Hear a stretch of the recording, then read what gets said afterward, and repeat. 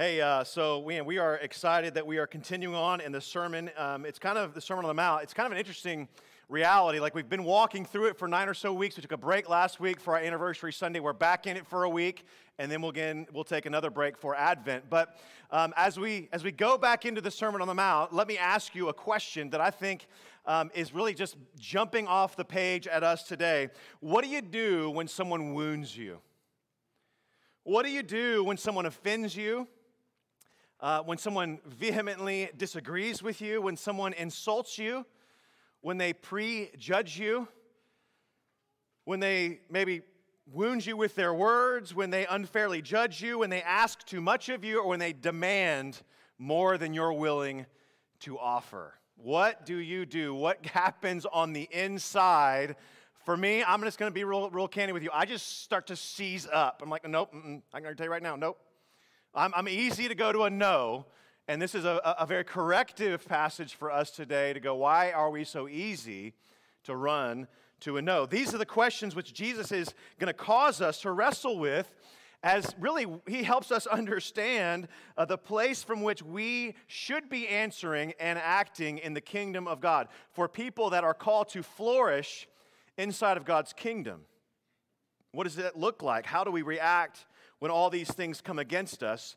I'll say this, Jesus is not interested in just our answer to these things. He's also not interested in us just coming up with a new law to replace the old law. Instead, he is interested in remaking us to be the kind of people that react when these things happen in a wholly different and new way. He could care less about us reacting to these things in the right way because we know that they're the right thing to do. That would be called duty.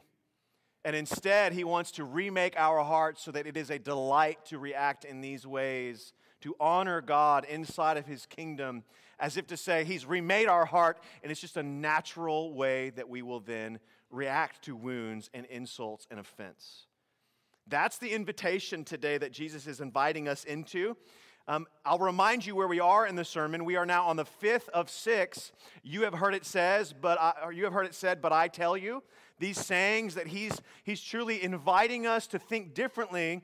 And really, it's the different invitation is, how do you define your righteousness? Because if you remember, he is here telling us you must have a righteousness that exceeds that of the Pharisees. And what have the Pharisees done? They've taken good things and made them the whole thing. And we have done very similar things in our own hearts. So he is not, though, establishing a new law of don't do this, do that. Don't commit adultery, which is we would all agree to. And he's also not saying, and so therefore do not also lust. He's then saying, don't commit adultery. And because we know that adultery is also lust, we're guilty of adultery. He is truly indebting all of us to a standard with which we didn't even know we were called to live. And so he's inviting us, he's illuminating this new standard that's way higher than just don't do that. Don't commit murder. Don't commit adultery. Instead, there is an issue of our hearts that he is calling us to remake, or he is remaking for us. This is not about laws. This is truly about our hearts. This is not about outward obedience. This is about a remaking of our heart to be longing and be affectionate towards God himself. So perhaps more than any saying so far, I think this is probably the most challenging. Next time, I would say next week, but we're going to take a break, and then the new year, we're going to be picking up on basically part 2 of Love Your Enemies. This is part 1 that I'm just entitling Justice and Generosity. Like, what will we do with our understanding of justice, and how does that relate to generosity in our hearts? Because that's what's coming out us, so that he is challenging us to understand and really ask this question of ourselves: will I be a vigilante with justice and try to maintain right and wrong on my own in the here and now, or will I have a posture of generosity towards those who wound and offend and hurt me? Those two things are not incompatible, but really are directly related. So as Jesus does this, as he invites us into this new standard of righteousness, to not depend on right and wrong, but to remake our hearts as people lovingly affectionate towards God, he is going to compare two systems of justice before us. The first system of justice is, if I could say it right, retributive. I should have put that on the Google Translate.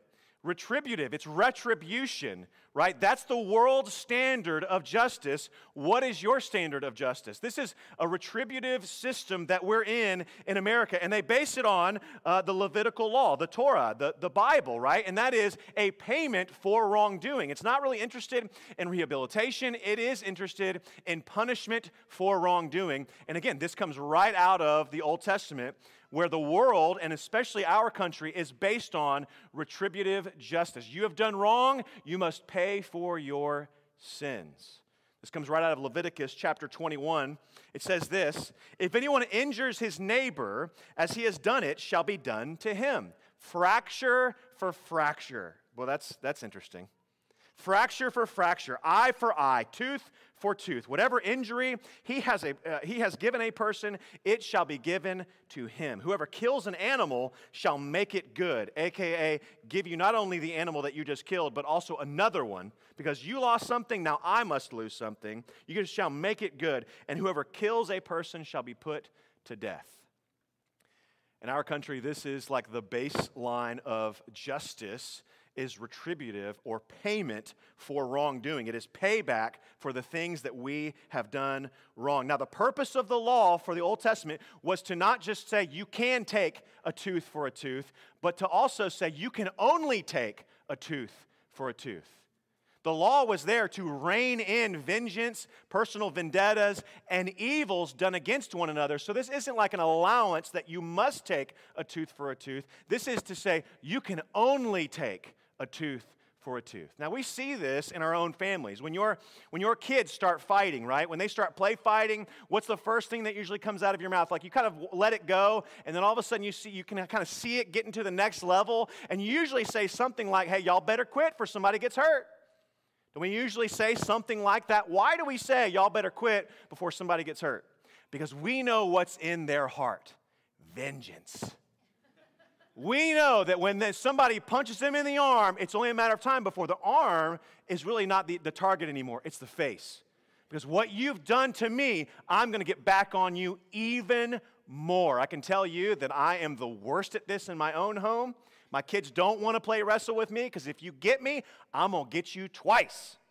It's not fair. And I'm older than them if you haven't figured that out, and stronger. It's not good. But nonetheless, this is what the law is doing. It is limiting vengeance. So we know this is in our hearts, and so that's why we say that to our kids. Y'all better quit before something gets out of hand, because it is in our heart to escalate violence. And so the law was given to limit what we can pay somebody for a wrong done to us. Otherwise, we would have Hatfield and McCoys, and Hatfield and McCoys would just be like the Smiths and the Joneses. It would be just normal. But the law was there to rein in evil so that we wouldn't continue this spiral of justice and vengeance.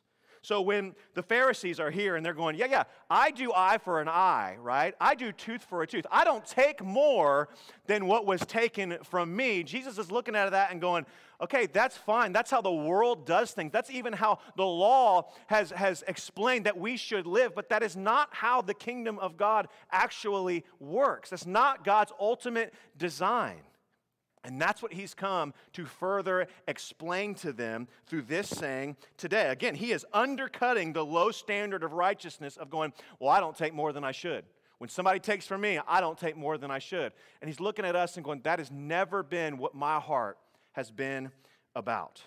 So though the law limited vengeance, it was the standard also of acceptable payback. And what God is inviting us into today, what he is truly impressing upon all of our hearts, is that God's kingdom is different. It has a different baseline of righteousness, more than just right and wrong. And he is inviting us into a completely different game, a completely different lens through which we should see justice. It's no longer retributive that I'm going to pay you back. Ooh, you did that to me? I'm going to get you. It's no longer that. I'll say this more, but like that is a prison. That is a place where God's people go to rot and die. And I say those things very purposefully. That's not a place for God's people to flourish and to thrive. Instead, there is something far greater. And what is the far greater? And I think this is God's invitation for us today, is not to live on a system, both relationally and judicially, as a place where we would try to find retribution, but instead there's an invitation here to trust God for divine justice. So we can live in retributive justice, or we can live in Jesus' kingdom, which is based on divine justice. What is divine justice? It is trusting God to be God. It is trusting God at His word when He said, vengeance is mine. Now, we'll work through that here in a little bit, but this is what Jesus says, and it's very difficult. If you read this at face value, I'm going to tell you right now, this is hard stuff. Because Jesus explains it like this in verse 39. He says, you've heard it said that it was an eye for an eye and a tooth for a tooth, but I say to you, do not resist the one who is evil. Huh? You don't want me to resist the one who is evil. That's going to take more from me. That's going to exact more from me than what I gave to them. This is a very difficult passage to understand. And so to understand it, we need to really draw out what Jesus is drawing out. He uses 4 illustrations to help us understand what He means by do not resist the one who is evil. But first, let me tell you what it doesn't mean. Historically, over time, people have used that little sentence, do not resist the one who is evil, to start to justify some concepts that are out of context. First, that a nation should never engage in war. That's something that historically, they'll go to Jesus' words right here, that you should not resist the one who is evil, to say, see there's evil on the earth, and Jesus is saying Himself, we should not resist that evil. That would be out of context, because you see all throughout the Scriptures that it even says in Ecclesiastes, there is a time for war.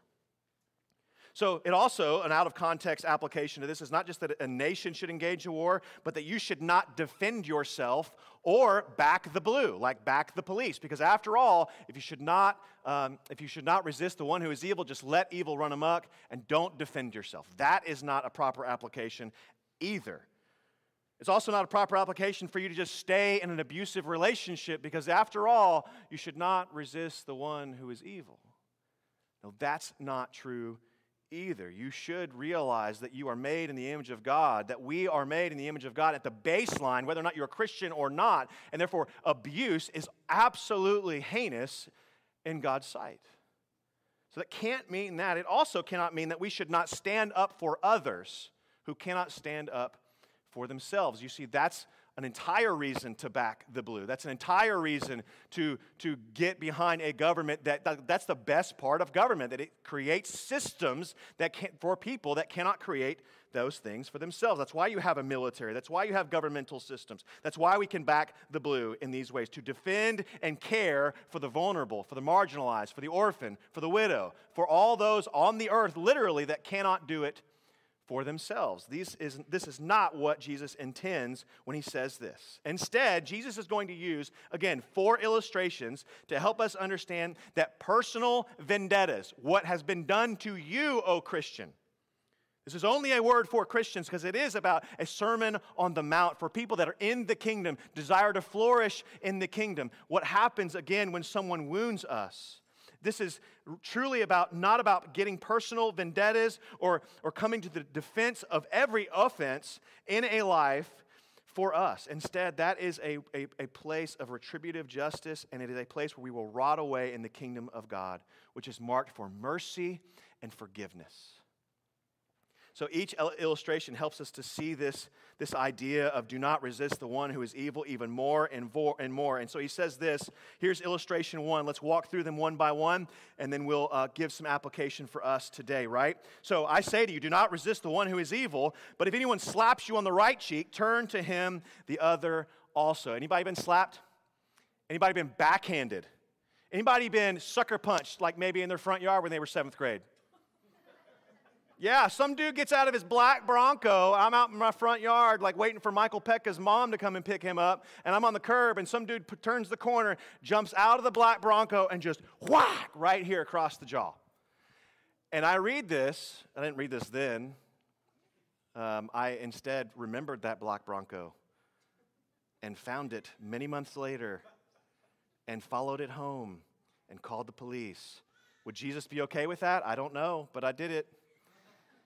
Nonetheless, I read these words today and I think about my 7th grade self from the high schooler that was drunk and punched me in the mouth that day, and I go, this is absolutely outrageous that you don't want me to take vengeance, that you don't want me to have payback. If you've been backhanded, that's the idea here, because he says if you've been slapped on the right cheek, if you're right-handed and you slap someone else on the right cheek, it's a backhand, and when you backhand, it's an absolute sign not just of punishment, but of disrespect. And so now Jesus is saying, once you've gotten hit with your right cheek, with the backhand of another, don't fight back. Offer him the other also, your left, so they can slap you again with the open hand. This is outrageous to me. As someone who has truly been, I've even been backhanded. I won't tell you that story, but I've been backhanded too. This is outrageous to me, right? And that nonetheless, God is inviting us to not resist this person, but offer more of yourself for further disrespect.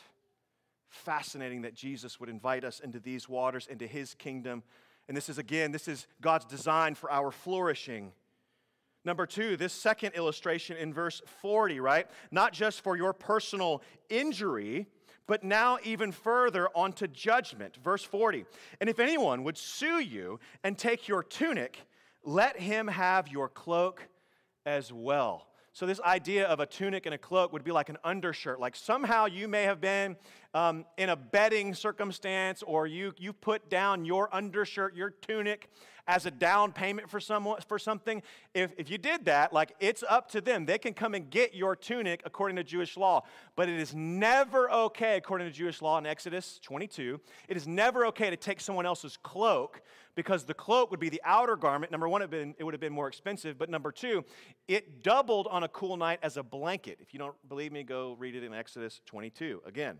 It would have doubled, and it was off limits because it was doubly valuable, not just an outerwear, but also as your covering at night. And Jesus is saying, don't just give them your undershirt, your tunic, but also your cloak. Though they may have some sort of right to your tunic, they never have a right to your cloak. Give that to them anyways.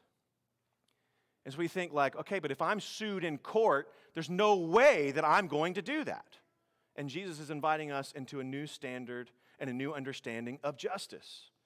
But it's not just in the courtroom, because with this idea of suing someone could also just be someone being critical of you, someone prejudging you, someone criticizing, judging, finding fault, showing prejudice against you. So again, I asked you, what do you do when you're unfairly criticized? For Jesus, this idea of do not resisting means to break free from self-defense, to not defend your reputation or what is yours. God commands us, not just invites us, God commands us to hold loosely that which we own, that which no one else has a right to, especially our pride, especially our desire to be right and to show them that they're wrong, even if they come after us in the court of law.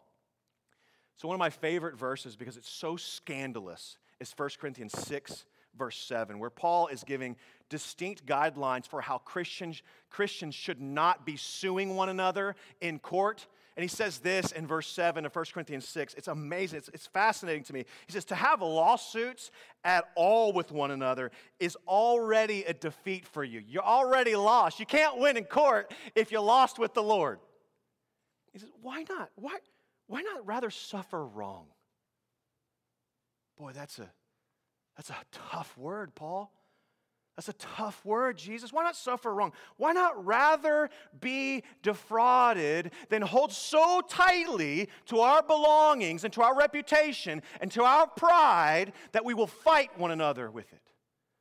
Now, for this next illustration, I want all of you to just let go of your Bible, and I want you to hold your fists as tightly as you can for as long as you can. Can you hold your fists like this? No one's doing it. Only the front row people are doing it. This is a real invitation. I'm pulling a Josue on y'all. I ain't even trying to get y'all to stand up and fight in the wrong direction, all right? I'm just trying to get you to sit there and hold your fists as long as you can. Hold it. Come on now. Like somebody's trying to take something from you. You got it? Keep holding it. Don't let go, because he's going to get at you next. Verse 41, he says, not just your physical safety, your personal injury, not just your personal property, but also your personal rights. And Jesus is going to hit us right where it hurts during Corona. Y'all ready? Verse 41, and if anyone, you still holding it? Come on. And if anyone forces you to go 1 mile, go with him 2 miles. All right, it's getting tiring now, isn't it? A little bit fatigued. You probably lasted about a minute. That's all you can hold on to just your fists. How long can you hold on to anything else? It's exhausting to live this way, isn't it? Just a minute of holding nothing but air and knuckles, we are exhausted. We're tired. Our forearms are starting to get tired. If you're doing it right, maybe you just flex a little bit. Your shoulders are getting a little bit tired. Right? At some point, this is going to get exhausting, and you're just going to want relief from this kind of life. And that's exactly what Jesus is offering, if only we would let go. If only we would let go to the things that are actually ours. Verse 41 is going to invite us into something different, command us into something different. He says, again, if anyone forces you to go 1 mile, go with him 2 miles. This is personal rights. This word here for forces you is a military term. So we know this because that's the actual Greek word, but also if you think about the culture in which Jesus is writing these things, and he's now about to, again, put into his mind the way that he lived this out, so that it would have been normal for the Romans to go to the Jews and force them to carry their stuff. It would have been normal for the Roman soldier to look at a Jewish person and go, hey, you, I want you to carry this for the next mile. Doesn't matter what you're doing. Doesn't matter. Doesn't matter. Doesn't matter what you're in the middle of. Doesn't matter what you have the right to. Doesn't matter at all. Because a Roman can come to you and go, hey, I need you to carry my stuff for the next mile. And he's going to force you to do it. Doesn't matter what your rights are. The government says so, you do it. And so he's saying, if you are forced to walk 1 mile, don't just do the bare minimum. Bless them and go the extra mile. Don't live with such a life that is holding on to our rights and to the things that we want, or our freedoms, or whatever it may be, to the expense of blessing those that ask you or require you or force you to do something that you don't want to do. This hits us. I giggled. I'm going to tell you right now, I giggled all throughout this week when I came to this point, and I realized this is a military word. For the Jews back then, this would have been scandalous for them. Because all of a sudden, they're being told by Jesus, this new rabbi, the Messiah, to truly like just lean into the scandal, lean into public shame of helping your political enemy. And if that's not a word for us today, I don't know what is. Jesus calls for them to go even further than what they require. And so your rights aren't something to be held in a tight fist. Instead, we need to be expectant to lay them down for the blessings of others. You have the right to not walk the extra mile. And if you can't see where this is, you have the right to not wear a mask in public. But will we lay down our rights when the government asks us to do something? Oh, y'all get mad at me now. Will we lay down those rights and go the extra mile for the sake of our government, but also for the sake of our neighbor? Oh, man, I can see it. Y'all starting to get sweaty palms. Y'all about to do this thing. You ready to start getting it? You holding knuckles for a different reason, to which I say, here. Come on over here. Put me on blast on Facebook over here. Put a little Twitter juice over here. Whatever it is.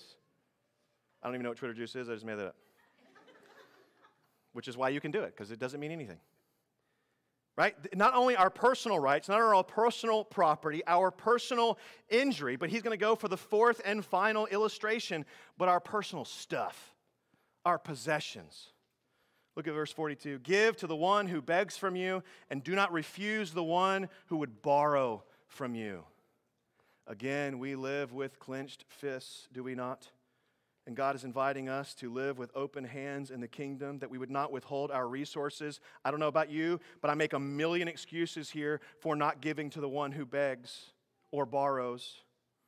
I'm making a million excuses to not be generous. They don't deserve it. They will swindle it. and I usually add, just like everything else in their life, like I know their life. They'll misuse it. They'll take advantage of me. And yes, that's all true. That's the kind of life that Jesus actually lived, the one where we take advantage of him. The one where we take advantage of his kindness, of his generosity, of his resources. We swindle them, do we not? Of course we do. And so no wonder he's inviting us, commanding us to give to those who beg, lend to those who need to borrow. We need to adopt not just a posture of trust for divine justice, but also a posture of generosity, an open heart towards those that are around us. In fact, 1 John 3 would say this about our posture amongst everyone else around us. 1 John 3:17, but if anyone has the world's goods and sees his brother in need, yet closes his heart against him, how does God's love abide in him?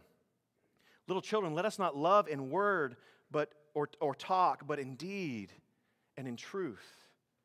This is about showing that we truly understand the gospel. And that's what these illustrations all point to when Jesus said, do not resist the one who is evil. You see, we cannot live that way while we also live on eye for an eye, fracture for fracture, with limited vengeance. It eliminates for us the posture of blessing. That's what the law does. That's what retributive justice does. It not just limits vengeance, it eliminates generosity. Because we're always thinking about what was taken from me. We're always thinking about what that person could have done better. We're always thinking about this person right here. Not at all about how Jesus invites us to live through a different lens. Not through payback, not through retribution, but through redemption. That we would not resist the one who is evil. Jesus is commanding us to trust God, to take vengeance, to do what is right in his time. But we don't do that. We want what is right in our time according to our view, not according to his time in his view. And that's a challenge for us. But may we be reminded that Jesus is the judge. May we be reminded of God's word in Romans 12, verse 19. It says, beloved, never avenge yourself. You can't be an avenger for justice in the kingdom of God. Instead, we must be people that trust God. Look at what it says. Vengeance, never avenge yourselves, but leave it to the wrath of God. Leave it to him. Don't take up what is not yours to begin with. Leave it to the wrath of God. For it is written, vengeance is mine. I will repay, says the Lord. Do we trust him at his word? Do we trust him when he says, I will repay?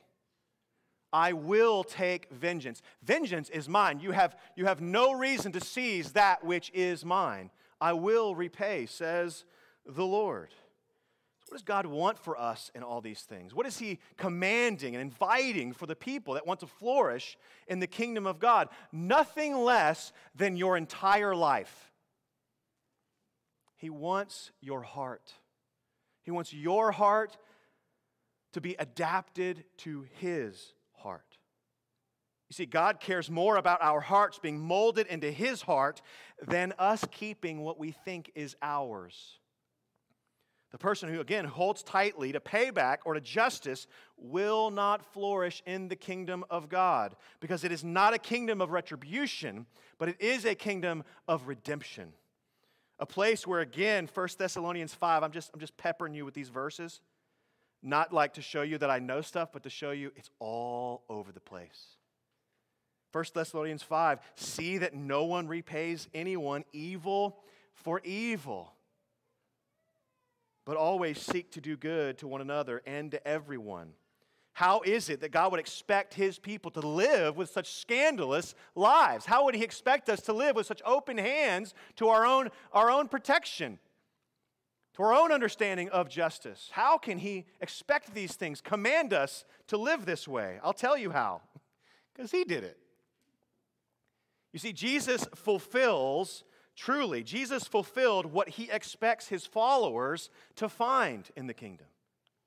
Jesus wants his followers to not try to do these things, but to be the kind of people who truly believe the gospel. You and I will never even attempt to live this way if we don't first understand and be humbled by our own sin. That's why we do confession and assurance most weeks, because we need to be humbled by our posture before a holy and righteous God. That we sin again and again, falling short again and again, only to find grace even more. We must be humbled by our own sin, realizing that our own guilt before a holy God, and He has not paid retribution to us. He has not paid us back for the things that we've done to Him. No, He paid His Son. He repaid our offense to God. He put that on Jesus. That's where the wrath of God landed for the sins of all who would believe. So it's no wonder that He's inviting us not to retribution, but truly to believe in redemption. Redemption by the blood of Jesus, a purchasing of us by the final payment made on the cross. Jesus wants us to adopt His heart, but what is His heart? Jesus did not consider equality with God something to be grasped, to be clung to be powered through or gritted through. He emptied Himself, gave Himself up, gave up the safety and the security of heaven to run into the dark and dangerous world where He knew that we would put Him to death. That was not a surprise to Him. That's the very purpose that He came. He knew that we would stick Him on a cross, that we would betray Him, desert Him, spit on Him. He knew. 700 years before He came, Isaiah 50 verse 6 says this, I gave my back to those who strike, and my cheeks to those who will pull out the beard. I hid not my face from disgrace and spitting. Do you see why He can require these things of us? Because He, above all people, didn't deserve these things, and yet condescended to earth and lived in such a way that He fulfilled these things on our behalf and now invites us to love the world like He loved us. Not just in Isaiah 50, but look what 1 Peter 2 talks about. 2:23, when He was reviled, He did not revile in return. When He suffered, He did not threaten, but He continued entrusting Himself to Him who judges justly. Friend, will you entrust yourself to Him who judges justly? Or will we cling to justice and vengeance?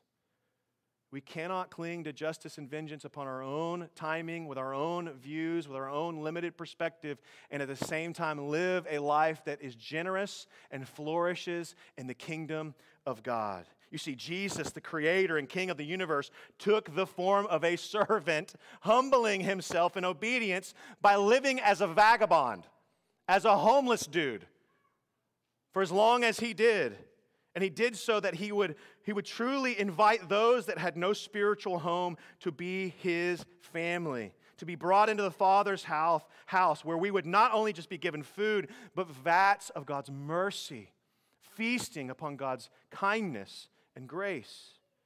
So I ask you, how then shall we live in light of a God who has done these things for us? How then can we continue to grasp onto things that, yes, we have the right to, but God is calling us to give up those rights of offense, of the things that come against us, of injury? Yes, we have the right to it, but will we live in such a way that it's open-handed and trusting ourselves to the one who will do right, who judges justly? How then shall we live? God is calling us to remind ourselves of this main thing. As long as we are focused on what others have taken from us, personal injury, personal honor, personal belongings, personal rights, personal possessions, you will not flourish in the kingdom of God. I have yet to find a person that clings closely to these things and still enjoys Jesus. Instead, a person that enjoys the ways of Jesus, of sacrifice, of dying to ourselves, must live in a way that has open-handed posture to all things, much less our pride and our reputation, all things, and trusting ourselves to Him who judges justly, just as Peter said. The person who flourishes in the kingdom does not seek payback, isn't focused on what they have lost or what they own or what they're owed, but instead on what they have gained in Christ. They have gained a God who promises to do what is right in the end. He has promised to do what is right in the end over all things, which takes us out of the place of judge, jury, and executioner. That is God's place, so we don't have to bear that burden anymore. And may we flourish now in God's kingdom by understanding that we have nothing except that which God has given us.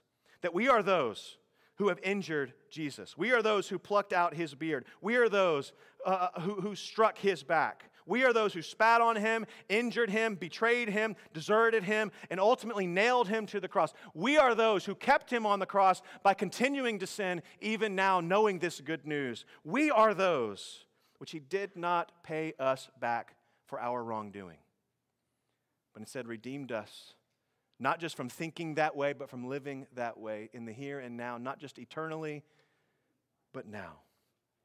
May we flourish, realizing our deep debt to God, for which he has freely forgiven us in Jesus, because only then will we see the good news that is not getting payback. Only then will we see that not getting payback, because it feels good, does it not?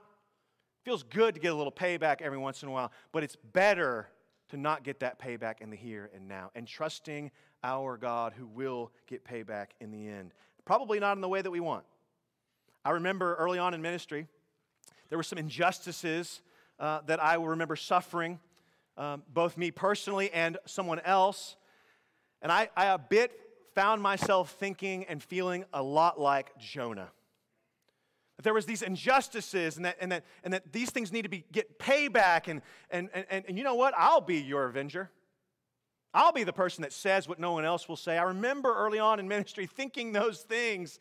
And then walking away from that area of ministry some 17 years ago now. I remember walking away from that and, sitting outside of the city like Jonah and realizing one thing: God will forgive my enemies. God has forgiven my enemies. And even better, I'm his enemy. I was his enemy, and he's forgiven me.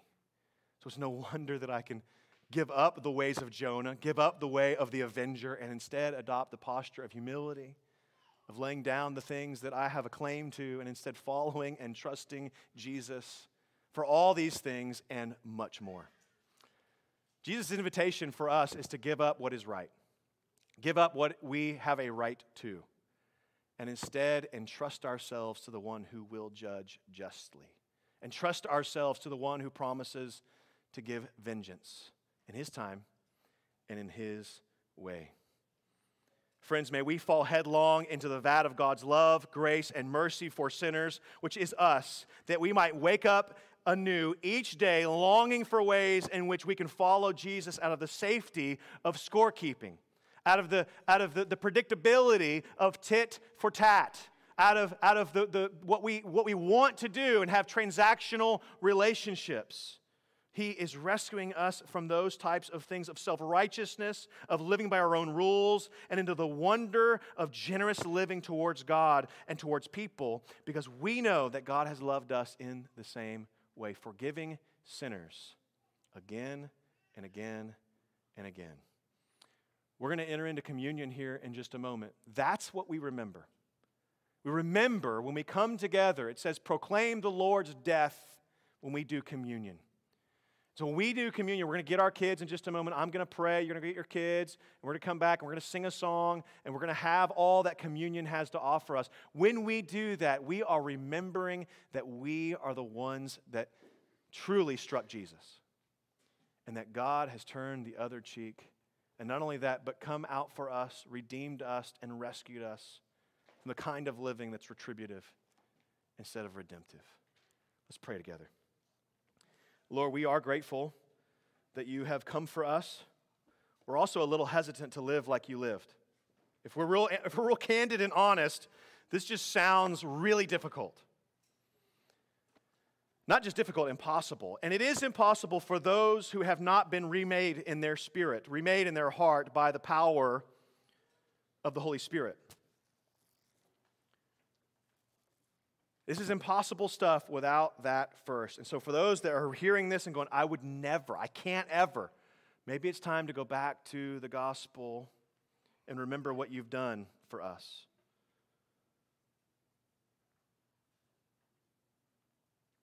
that you didn't treat us eye for eye. You didn't take fracture for fracture. You didn't do tooth for tooth. You didn't score keep.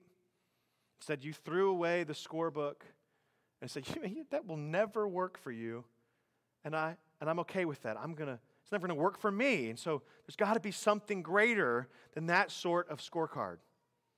That Jesus would come, die for sinners, bring them out of the grave so they can walk in the newness of life that we talk about with baptism. Oh, help us, Holy Spirit, to live in this way, to truly be people of the kingdom, to establish your kingdom here on the earth. Because you're going to invite us to pray on earth as it is in heaven through the Sermon on the Mount. And so, Lord, help us establish your kingdom. Would you establish your kingdom in our own heart when we're done wrong, when we're offended, when we're insulted, when someone pushes us out, when someone unfairly judges us? Lord, help us remember how you have forgiven us. Help us remember how you have overlooked the offense in us. Help us remember how we are justified by our Father, and so therefore, how much more will you justify us before people? We don't have to be the avenger of our own pride or our own dignity. You've done that on our behalf. And so, Lord, as we enter into a point of communion, help us remember these things. We love you.